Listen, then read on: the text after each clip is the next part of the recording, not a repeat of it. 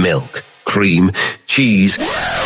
You're all used to seeing these items at your favourite grocery store, right? Until a few decades ago, Icelanders would never see dairy products at a grocery store. So where did they have to go to purchase dairy products? It's a fascinating story. You'll hear all about it today on Weather Jazz. Weather Jazz. Weather Jazz. Weather Jazz.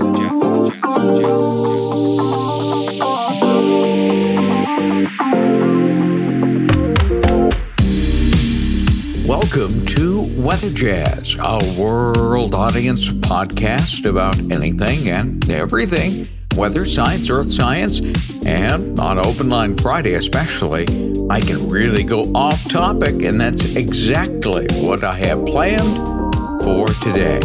I am your host and the creator of the Weather Jazz podcast, Andre Bernier. I'm the senior meteorologist on staff with WJW Television in Cleveland, Ohio.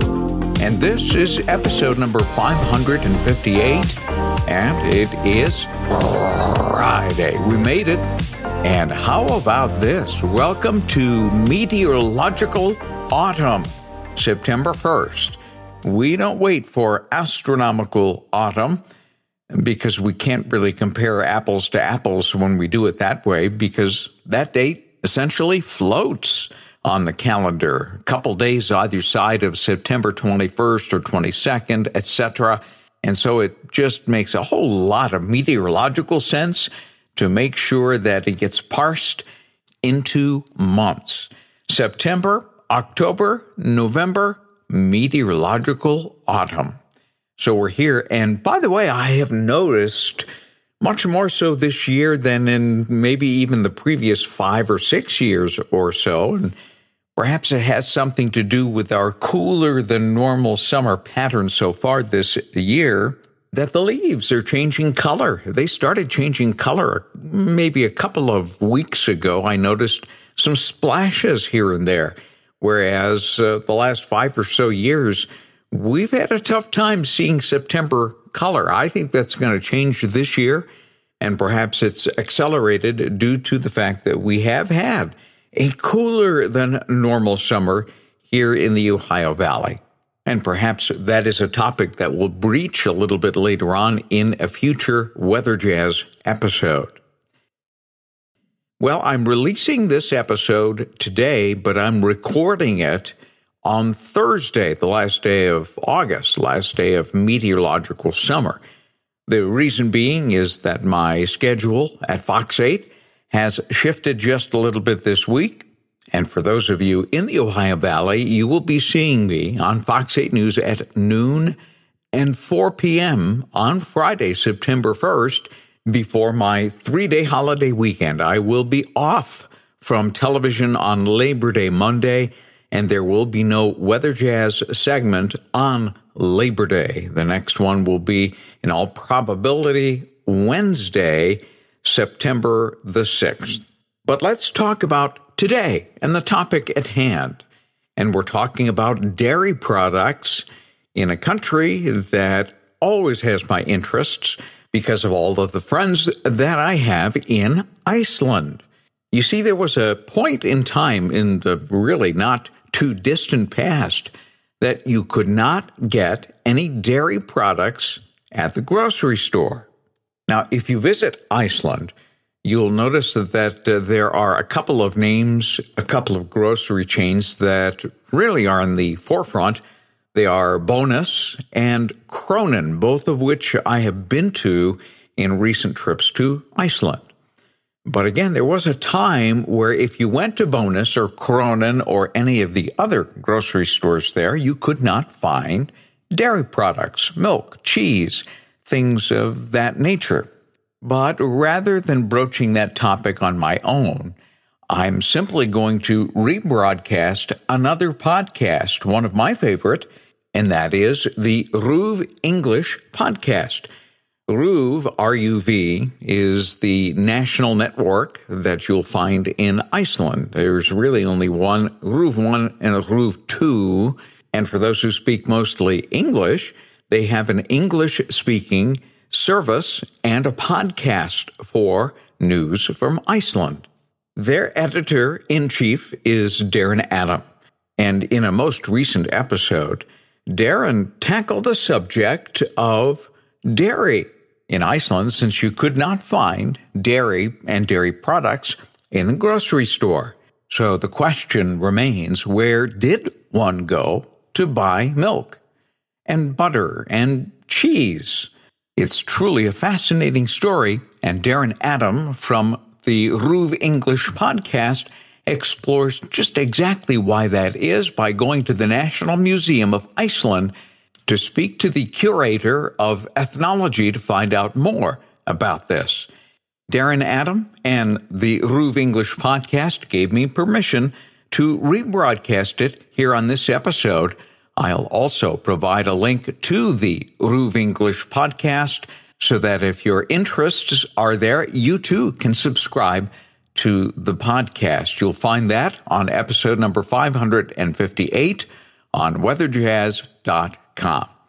Now, without further delay, here is that interesting podcast episode. You're listening to the RUV English podcast. To hear more and for all the news from Iceland in English, just head to ruv.is/English. This is RÚV English and I'm Darren Adam. Thanks very much for your company once again. I'm back at the National Museum of Iceland in Reykjavik, and we're taking another look at another strange ban that was in place in Iceland until relatively recently. This one lifted in the 1970s, and I didn't know about this until very recently. I think it's rather less well known than, for example, the beer ban that we've looked at. And with, once again, Helga Vollitsen at the museum.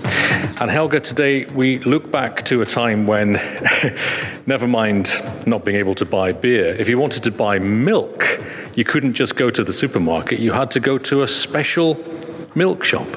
Yes, for a long time you had to go to the milk shop where you could be sure that the hygiene and cleanliness of the people working there and the things used there were okay and up to standard.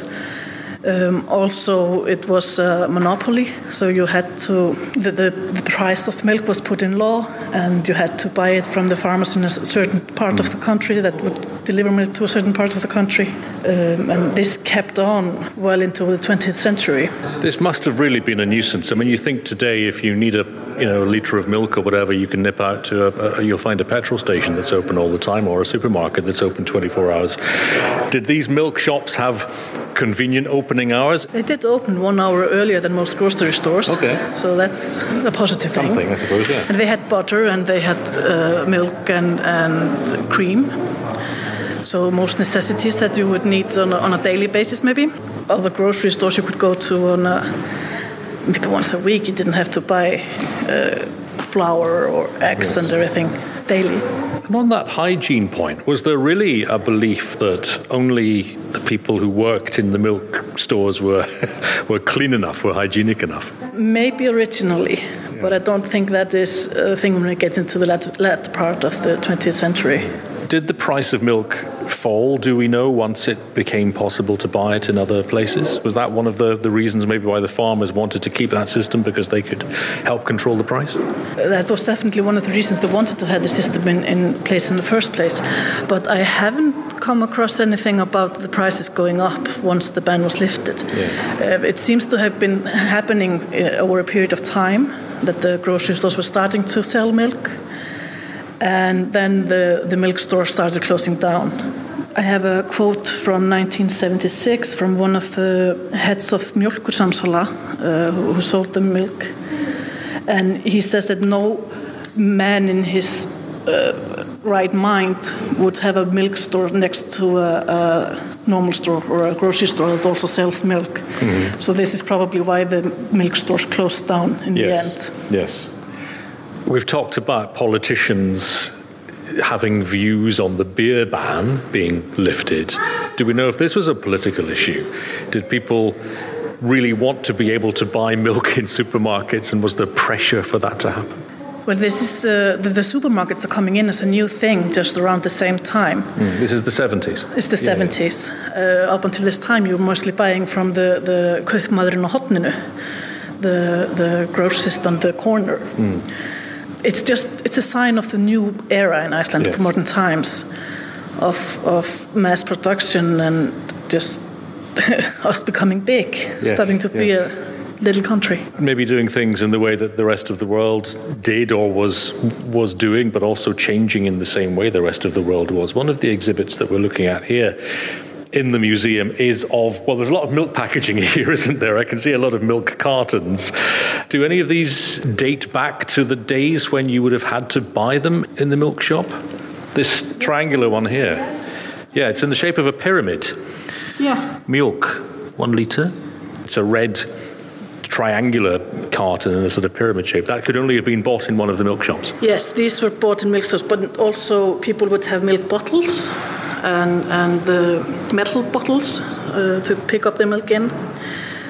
And you can see also all of the square milk cartons that are typical for a supermarket itself and come in the late 70s and early 80s. And milk delivery by milkmen? Not so much in the capital area or the cities, but in the countryside, most definitely. We even have pop songs about it. Hver ekkur eins og ljón með aðra hönd á stýri, Bjössa mjólkur bílnum, hver stígur bensinið í botni fyrsta gíri, Bjössa mjólkur bílnum, hann Bjössi kvennagull. Fantastic. I wish there was an audience here to applaud. Superb. You'll have to find it. Well, that has really brought to life the milk, well, not the milk ban, but the ban on being able to buy milk anywhere other than one of the official milk stores. And the last one would have closed down then towards the end of the 1970s. 76, I believe it was. Or maybe it was February 77. There was these milk samlag collectives all around the country. So they would provide milk in different places. One thing I want to add about the milk is if you look at the cartons of all of them, they have so many of the traditional patterns and they show so much of the... Beautiful designs. Yes, and you have the turf farm and the cow and the... I think it's a Viking lady holding the cow. Or the patterns from the carvings, traditional carvings, Viking patterns. So I think it's quite interesting to see the cultural heritage shown in the milk. Well, we spoke a few episodes ago to an artist working in Reykjavik who uses milk cartons as her raw materials. So they're getting a second life. Where did these milk cartons come from? Because most people would have considered this to be rubbish and would have just thrown it out. Yeah, they come from a special collection we have in the museums called Ásbúðarsafn. It was a man called Andris Jónsson who lived in Hafnarfjörður, and he had a museum there, a collection, and collected everything. And it's such a God's gift for us today, because every time you want something that people would normally have thrown out, he has it. I guess a lot of this would be recycled these days, but you can imagine this all being in a bin bag and just going out to landfill at some point. It's not just milk cartons. We've got a treasure trove of other consumer items as well throughout, I guess, most of the 20th century here. Yes, most of the 20th century. And what I also think is quite interesting is to see how much Icelandic production has been through all of the 20th century, from cleaning powders to food items and sweets. And everything, yeah. I'm looking for the most unusual item here in this cabinet. I think that's probably, where is it? Here, colored sugar water, a soda drink of some sort. And I love the thing that they advertise that it's colored and they advertise that it's soda water, because those are the two things you would not advertise today. Yeah, they would be taken for granted, wouldn't they? Without artificial coloring and without sugar. Helga, thank you very much. We have some more strange traditional bans and restrictive practices to look at in future episodes here on RÚV English. I'm Darren Adam. Get in touch with us anytime. We are english@ruv.is. You're listening to the RÚV English podcast. To hear more and for all the news from Iceland in English, just head to ruv.is/English. Don't worry. If you go to Iceland nowadays, like I recently have been, you will find dairy products, the milk, the cheese, that kind of thing, at places like Bónus and Krónan. But those items were a bit hard to come by when I first landed in Iceland for my very first visit back in the 1970s. Special thanks to Darren Adam and the RÚV English podcast for allowing me to rebroadcast their episode on it. If you have any interest in the news from Iceland, you may wish to consider subscribing to their podcast. I'll provide several links through several of the audio outlets that provide podcasts, such as Spotify, for the RÚV English podcast. Again, you will find it on episode number 558 at weatherjazz.com. Well, I hope you enjoyed today's episode. Help me to spread the word about this podcast inside your sphere of influence and let folks know that you are a Weather Jazz fan, whether it be on social media or an email or word of mouth, eyeball to eyeball. By the way, Friday's the day that I get to brag on the folks that step alongside me and financially support Weather Jazz so that I can have the very best tools available to make these programs the very best that they can be. My thanks to Bill and Judy Martin in Florida, to Victoria Singer and Kian Galunas in Vermont. In Ohio, Will and Tonya Kraus. In Ohio also, Brian and Christine Barnes, and Erica and Larry Shaw. And if you would like to add your name to that list, there's always room for more. Simply go to weatherjazz.com. On the right hand, click on the Supporter tab, and you'll find all the instructions there along with the list of people that I just mentioned. My special thanks to all of you. Each one of you gives me a great deal of encouragement along the way.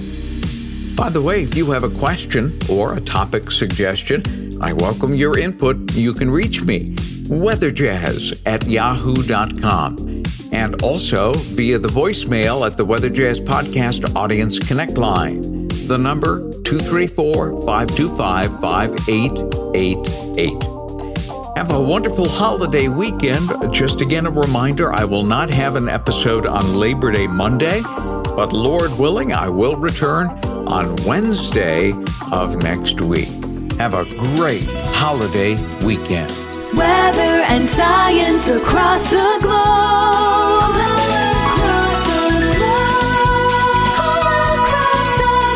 The Weather Jazz Podcast.